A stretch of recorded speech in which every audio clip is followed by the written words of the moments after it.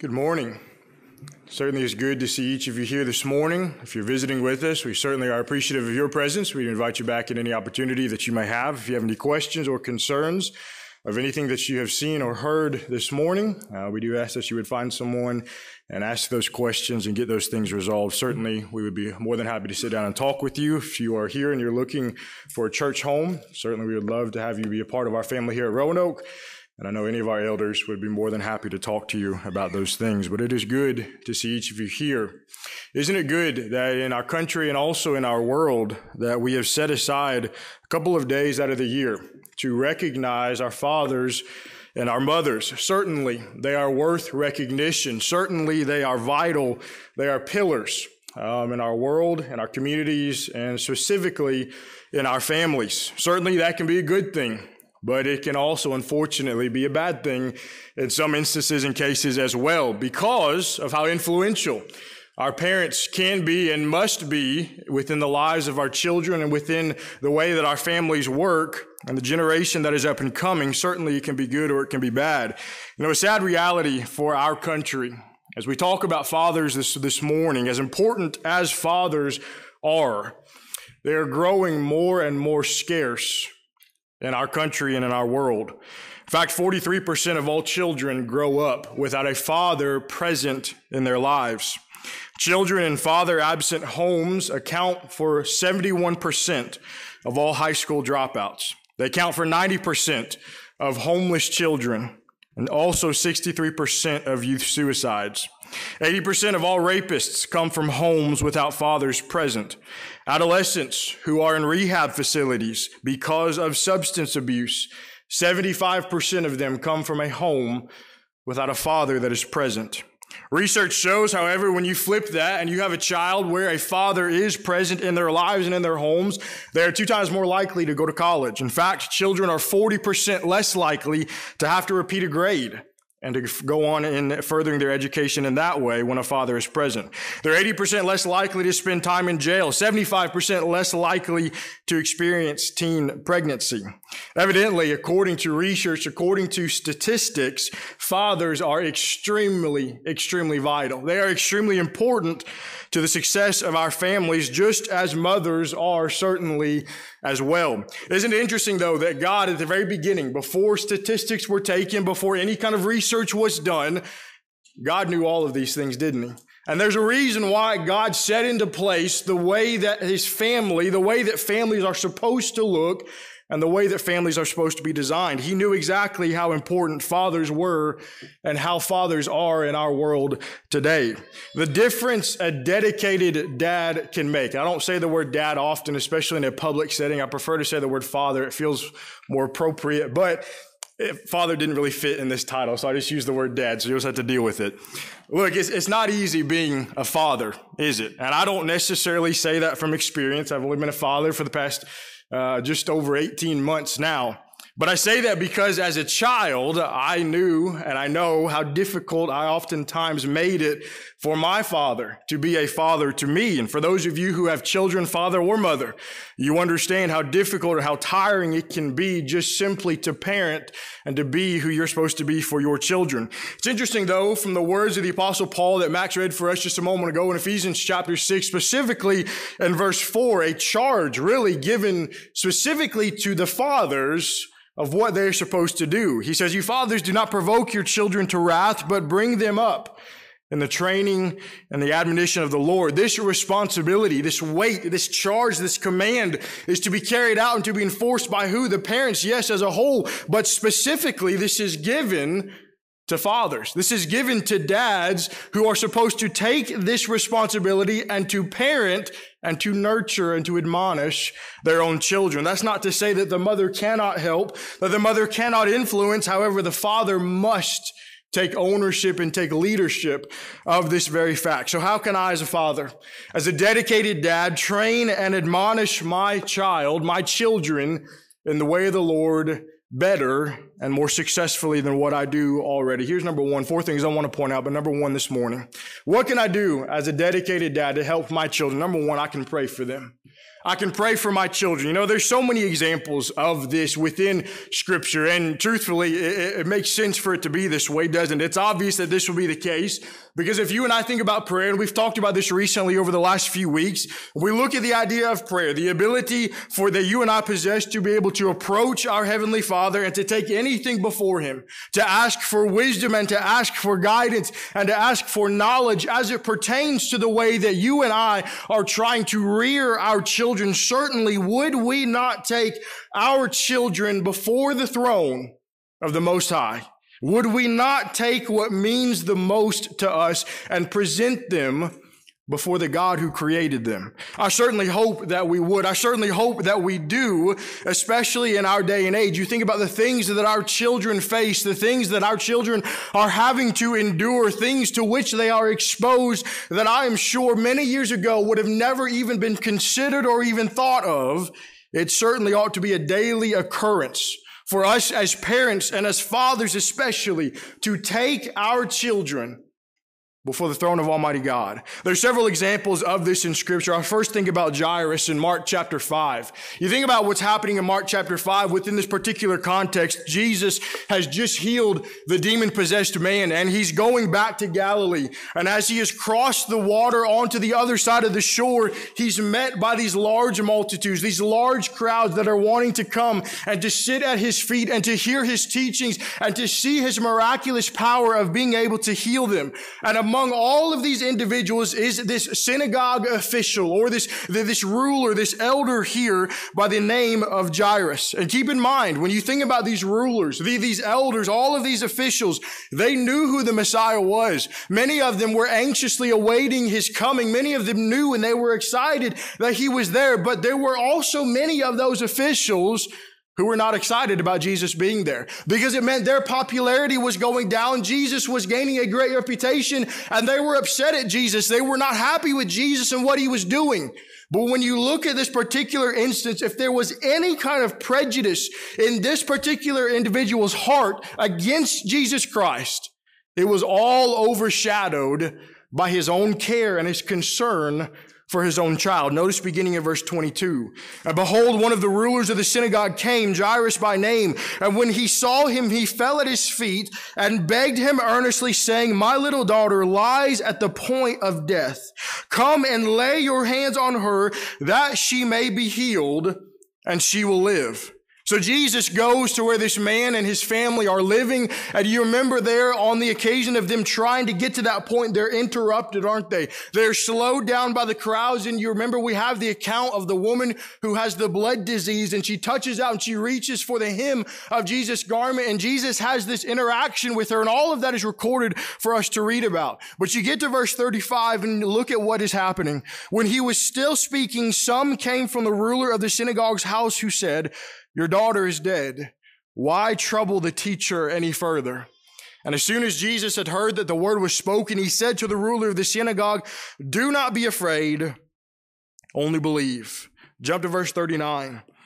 When he came in and he said to them, why make this commotion and weep? This child is not dead, but sleeping. And they ridiculed him. But when he had put them all outside, he took the father and the mother of the child and those who were with him and entered where the child was lying. And then he took the child by hand and said to her, Talitha cumi, which is translated, little girl, I say to you, arise. Verse 42, immediately the girl arose and walked, for she was 12 years of age, and they were overcome with great amazement. Her parents, those around her, those witnessing this event, certainly amazed, perplexed at what Jesus Christ was able to do. Prayer not directly mentioned, I understand that. But think about the correlation of what's going on here and what you and I as parents and as fathers are able to do today. This father who went to the one who he knew could have a direct impact on his daughter's life. He knew that this one called Jesus could have a direct impact on the well-being of his own daughter, and it didn't matter what was going on around him. It didn't matter what his influence with his other fellow officials and fellow rulers might have. It didn't matter what he thought about the way that they were going to view him after all of this. But rather, as a father, he knew that he needed to do whatever it took to help his child.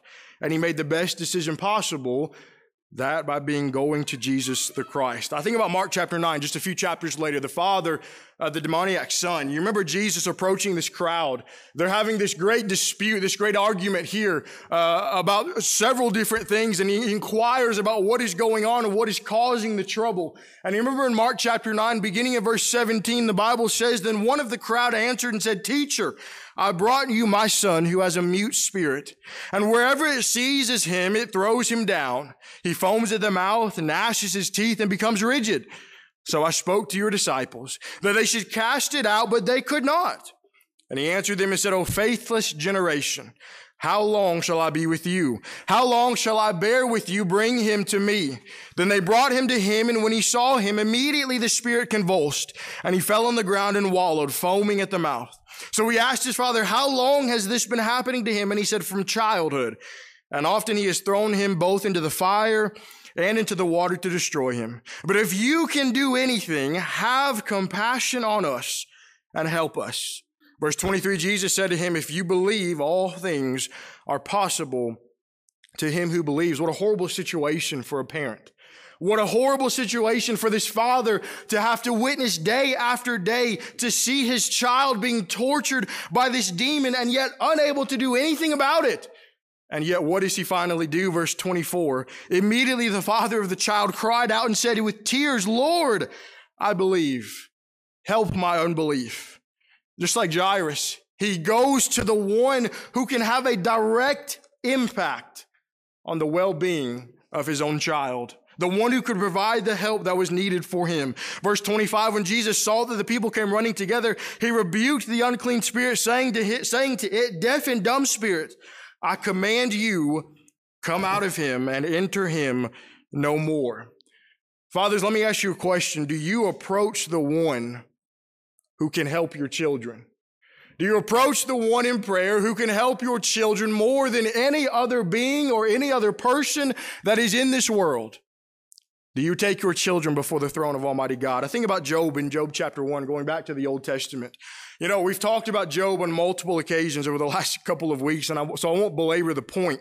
But we understand, and when you read Job chapter 1 and verse 20, we understand Job's character, don't we? We understand the kind of person that he was that is described for us here. But oftentimes we focus so much on Job as a man, as an individual, and what he was able to do for himself. But I think we oftentimes skip over or overlook the relationship that Job had, not only with his children, but with God on behalf of his own children. Notice verse 5 of Job chapter 1. "So it was when the days of feasting had run their course that Job would send and sanctify them. And he would rise early in the morning and offer burnt offerings according to the number of them all. For Job said, 'It may be that my sons have sinned and cursed God in their hearts.' Thus Job did regularly." Job, what are you doing? "I am doing all that I can to help my children. I'm doing all that I can to try to help keep them holy, to try to help keep them in a good standing with God. If they've sinned, I want to do all that I have done to make sure that I can help them get over that and remain in a good standing with God." Thus Job did regularly. This was his practice. This was his custom. This is what Job did all the time. Fathers, do you do this? Do you regularly, number one, pray?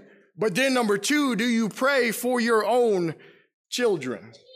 Do you take them to God on behalf of them and their well-being? But then I think about 1 Chronicles chapter 29.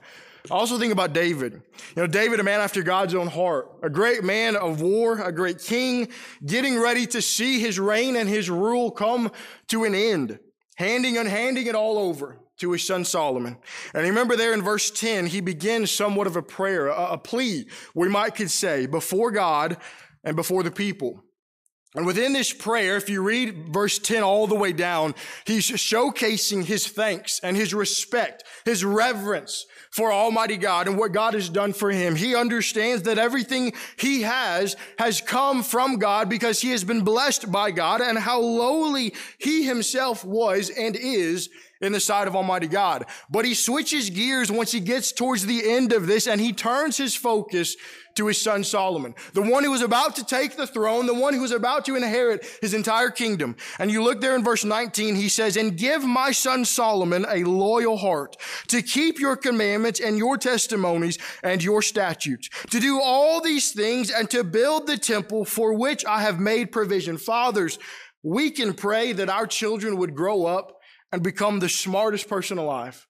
We could pray for our children to be so successful, to have so much money, to have so much social status, to be known among all people. But if there was one prayer that we must pray before any other prayer, it must be what David said in 1 Chronicles chapter 29 and verse 19. That we would pray for our children to be loyal to Almighty God, that they would keep his will, that they would do everything that God has commanded for them to do. Fathers, do you pray for your children? If you don't, I encourage you to begin. And if you do, I encourage you to continue doing it. Here's number 2. What can I do as a dedicated dad to help my children? Number 2, I can spend time with them. Number 2, I can spend time with them. You know, it's amazing to me how distracted we become in our society. There's so many things going on in our world. We have so many extracurricular demands, and many times you and I can become so distracted with so many outside things that we simply begin to lose sight on what is the most important things to us in this life. And we've talked about this several times from the aspect of the way that we view God and the priority of his church and his word should be in our lives. But at the same time, we can look at this and we can also look at it from the aspect of the way that we even view our own children. The idea of being involved in our children's lives and being, notice this, present while we are present. The fact of the matter is, fathers are spending far too little time with their children, despite spending more time with their children than they actually ever have, according to statistics and research. Research still says that 63% of all fathers admittedly say that they still spend too little time with their fathers or with their children. 62% of fathers say that work obligations are the reason for taking time away from their children. Research says that fathers generally spend less than 80 minutes a day with their children. And I'll say this, much of the research I found does show that parents are spending more time with their children than 50 years ago. But think about the time that they are spending with their children. What are they doing? I understand our children are involved in so many things, in sports and in band and in work and all of these other things. And oftentimes, when you think about it, at least from when our children are younger, we are the ones taking our children to all of these events, to all of these extracurricular things that they have going on in their lives. But I think it's important to bring this up because when we talk about this, we need to consider the time that is being spent with our children and the quality of the time that we are actually spending with them. I fear that there are too many parents, too many fathers who, as long as they are the ones to take their children to a practice or they take their children to a game, they consider them having spent this quality time with their children, and they've checked it off the list and that they're good to go for the rest of time. But that couldn't be further from the truth. When I talk about spending time with our children, fathers, I mean this. Are we spending intentional, thought-driven, and very calculated time with our children? I understand that we can become so busy, that we can become so wrapped up and so distracted with so many things. But I promise you, fathers, the time that you lose with your children is time that you cannot get back. Think about the time that you are missing out on when you are distracted, fathers, with so many other things in life. Think about the time that you are missing out on, most importantly, to teach them about Almighty God and to teach them about his word and the relationship they need to have with the Lord's church. Look, I used to be in youth ministry. And I still have such a great love and passion for it. I loved working with young people. I did it for 5 years right out of preaching school. But during that time, and you can ask Kaylin, we've talked about this so many times, within all of that, there was a reoccurring problem that presented itself in every place that I've ever worked. That you have parents who look at youth ministry and they look at the Lord's church as a cop-out on their own responsibility to teach and to nurture and to admonish their own children. I'm not bashing or downplaying the significance of youth ministers because I once was one, and I can see the importance of them. I can see the good that they can do, but boy, does it present a temptation to our parents to shirk their responsibility to teach and to nurture and to rear their children. Parents often say, oh, look, they'll get those things at Sunday school, won't they? They'll be taught those things. They'll say, oh, they'll get it in a sermon on Sunday, and the preacher will talk about it. Are you kidding me? Did you know that if you spend maybe 4 hours out of the week at worship services, if you come to every service, maybe you do a youth event once a month. That's 6 hours 1 week. Take the other 3 weeks, another 12 hours. When I was doing youth ministry in Tennessee, we did youth events generally twice a week. So 25 hours maybe total, maybe 30, 35.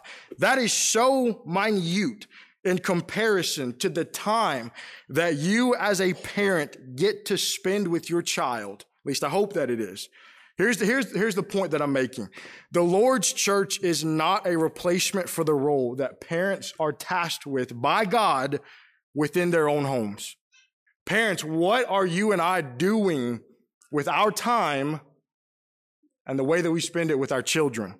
In Deuteronomy chapter 6, God made it abundantly clear as to how he wanted his people, his parents of the children that were there, and the relationship that they were to have as it pertained to his commands and his word. What he wanted them to be thinking about, what he wanted them to be concerned with. Deuteronomy chapter 6, beginning of verse 4, Hear, O Israel, the Lord our God, the Lord is one. You shall love the Lord your God with all your heart, your soul, your mind, and your strength. These words, verse 6, which I command you today shall be in your heart. You shall teach them diligently to your children. You shall talk of them when you sit in your house, when you walk by the way, when you lie down, and when you rise up. You shall bind them as a sign on your hand, and they shall be as frontlets between your eyes. You shall write them on the doorposts of your house and on your gates. A charge to parents to take the initiative and to help mold the minds and the lives of their own children, to teach them about Christ, to teach them about his teachings to them as New Testament Christians, for us today, to bind them on their hearts so that they know what is expected of them. You go back a couple of chapters, Deuteronomy chapter 4, beginning of verse 9, only take heed to yourself and diligently keep yourself, lest you forget the things that your eyes have seen, and lest they depart from your heart all the days of your life, and teach them to your children and your grandchildren, especially concerning the day that you stood before the Lord your God in Horeb. And the Lord said to me, gather the people, I will let them hear my words, that they may learn to fear me all the days that they live on the earth, and that they may teach their children. Fathers, don't let your children become a part of a generation that knows not Almighty God. Take pride in your own responsibility as a father to spend time with your children and to help rear and nurture them in the way that God would have you to do so. Spending time with your children is an investment. I understand that. It takes energy, doesn't it? It takes effort. It takes time. It takes you making a dedicated effort to put the time and the effort into your children. Fathers, you are leading your home. Fathers, you are leading your wife, you are leading your children, but where is it that you are leading them to? You're taking them somewhere. So where is it? Are you leading them to a bigger retirement? Are you leading them to a more padded life once you are gone off this earth? That's fine. That's good. That's well. But don't forget the responsibility of while they are living in your home, that you must teach them and train them in the way that God would have you to do so. Ephesians chapter 6, 1-4, to help lead them on that straight and that narrow path that will get them to heaven. It's been said this way before. If we don't teach our children to follow Christ, then the world will teach them not to. Don't let it be said of you as a father that you didn't spend a time with your children, especially when it came to teaching them about the Lord's church and his word for us. Here's number 3. What can I do as a dedicated dad? Number 3, I can give them a sense of identity. I can give them a sense of identity. What I mean by that is this: show them what a real hero or what a real role model really looks like.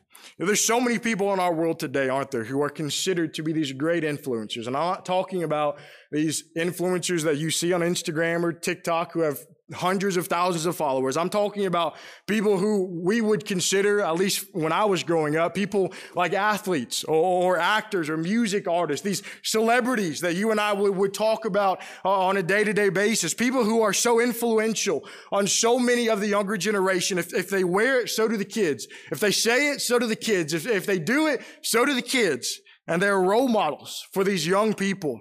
And yet within all of that, our young people are also exposed to lives that are lived that are not in accordance with the words of Almighty God. Lives that are often lived in sin are these lives that are set up on a pedestal, and our children are exposed to that. Fathers, think about this. Who do you want your children to look up to?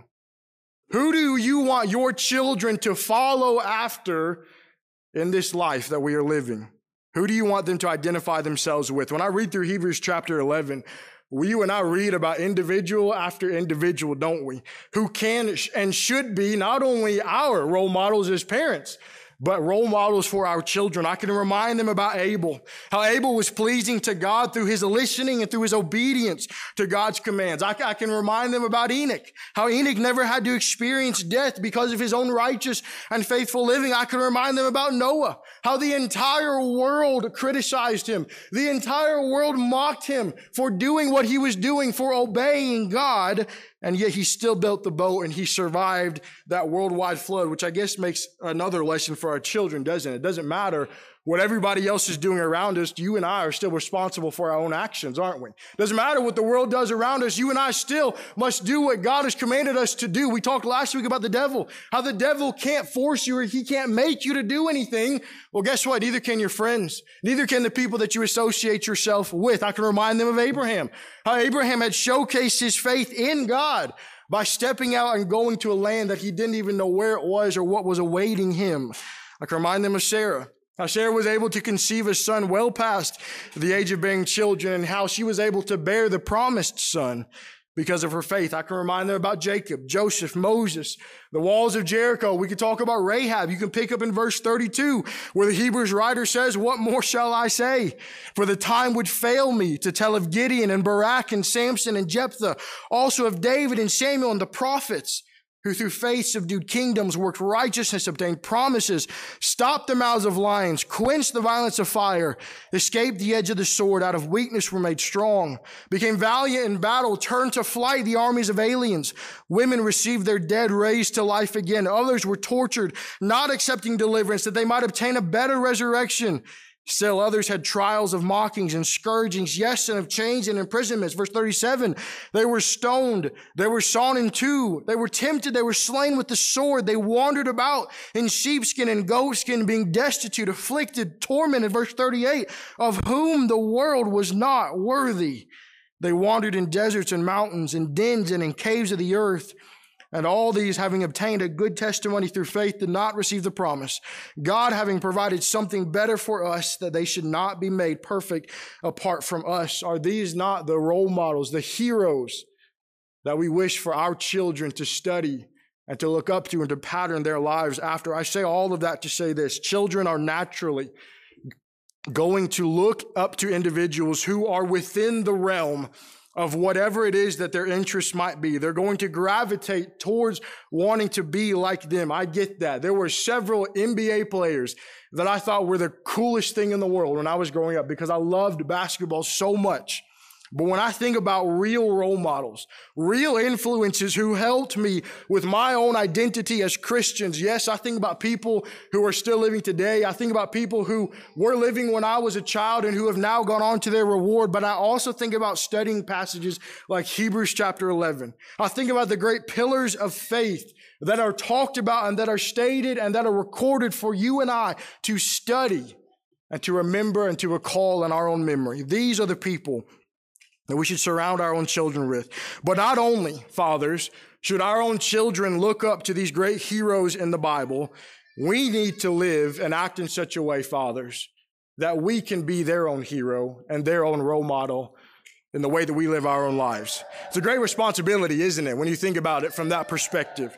Think about living your life in such a way that if someone lives their life after you in the way that you did, they would be pleasing to Almighty God. When Joe Wells was here back in January during the family seminar, he talked about how as a parent, especially as a father, it's like walking out on the freshly fallen snow. And you walk out and you make those giant footprints, those giant imprints in the snow. And what do your children do? They jump in the exact same footprints that you make because they're following you wherever it is that you go. That can be a good thing, fathers, but that can also be a very bad thing. Paul said in 1 Corinthians chapter 11, verse 1, imitate me as I imitate Christ. Fathers, can we say this to our children? Can you look at your children and say, if you follow me and the way that I live my life, you're also in turn going to be following after Jesus Christ? I hope that each of us would be able to say that we imitate Christ and that we live a dedicated life of a Christian. But then number 4, very, very quickly, what can I do as a dedicated dad? I can never let them forget about heaven. I can never let them forget about heaven. You know, every single choice that you make, every single thing that you do to help your children should be done with heaven in mind. The things that you allow them to do should be done with heaven in mind. The things that you allow them to say, would they go to heaven saying those things? The thing that you allow your children to wear, would they be able to go to heaven wearing those things? The things that they simply do, could they do it while going to heaven? We must make heaven a part of every single decision that we make, not only for ourselves, but especially for our own children. Because what we are doing is, fathers, we are reminding them that there is something far greater and far better than this world. There is something far greater and far better than what we are able to experience in our own lifetime right now, that the fact that this world is not going to last and that our goal must be to spend our eternity in heaven above. And if that is our goal, then certainly our lives will reflect that. If we do these things, then we will not only set them up on a path for success physically, not always, monetarily, not always, but in the most important way, spiritually speaking, yes. I'm not saying that our children will be perfect. I'm not saying that when they grow up and they get out on their own that they're not going to make mistakes, because they are. But it ought to be what we strive for as dedicated dads who are going to make a difference in their lives and in even our own lives, that we're going to keep their focus heavenward and our focus heavenward as well. I hope that this has been something that's beneficial to you, not only as a father, but simply as a parent, to understand and to be reminded of the important role that we have, our responsibility, our God-given responsibility to help parent and to rear and to nurture our own children, because we are raising the next generation of Christians. And parents, I hope that we understand that. I hope we understand how great of a responsibility, how big of a deal that is. And I hope that you and I would do all that we can to make sure that we're pleasing to God in the way that we do that. Maybe you're here this morning, perhaps, and you're not yet a follower of Jesus Christ. Maybe you're not a New Testament Christian and you haven't put him on in baptism. Know that you can do that this morning. You can come forward, repenting of your sins, confessing Christ's name. We can baptize you into water, that water representing the shed blood of Jesus on the cross of Calvary. And just like the Ethiopian eunuch in Acts chapter 8, you can go on away rejoicing. Maybe you're here this morning, though, perhaps you are a Christian. Maybe you are a father. Maybe you've been making mistakes in your life as a father. I know that that's not unseen and uncommon, because every single father makes mistakes. I've made mistakes and I've only been one for 18 months. And I know that I will continue to make mistakes as well. But the point is that you and I strive to do all that we can to be pleasing to God. And when we do that, certainly we will benefit our children. If you have a need this morning, won't you come as together we stand and as we sing. Thank you for listening to this recorded audio of a sermon that was preached at the Roanoke Church of Christ. If you would like to visit us, you can do so at 608 Dallas Drive, Roanoke, Texas, 76262, or you can visit our website at roanokechurchofchrist.org. We hope to see you soon, and may God bless you.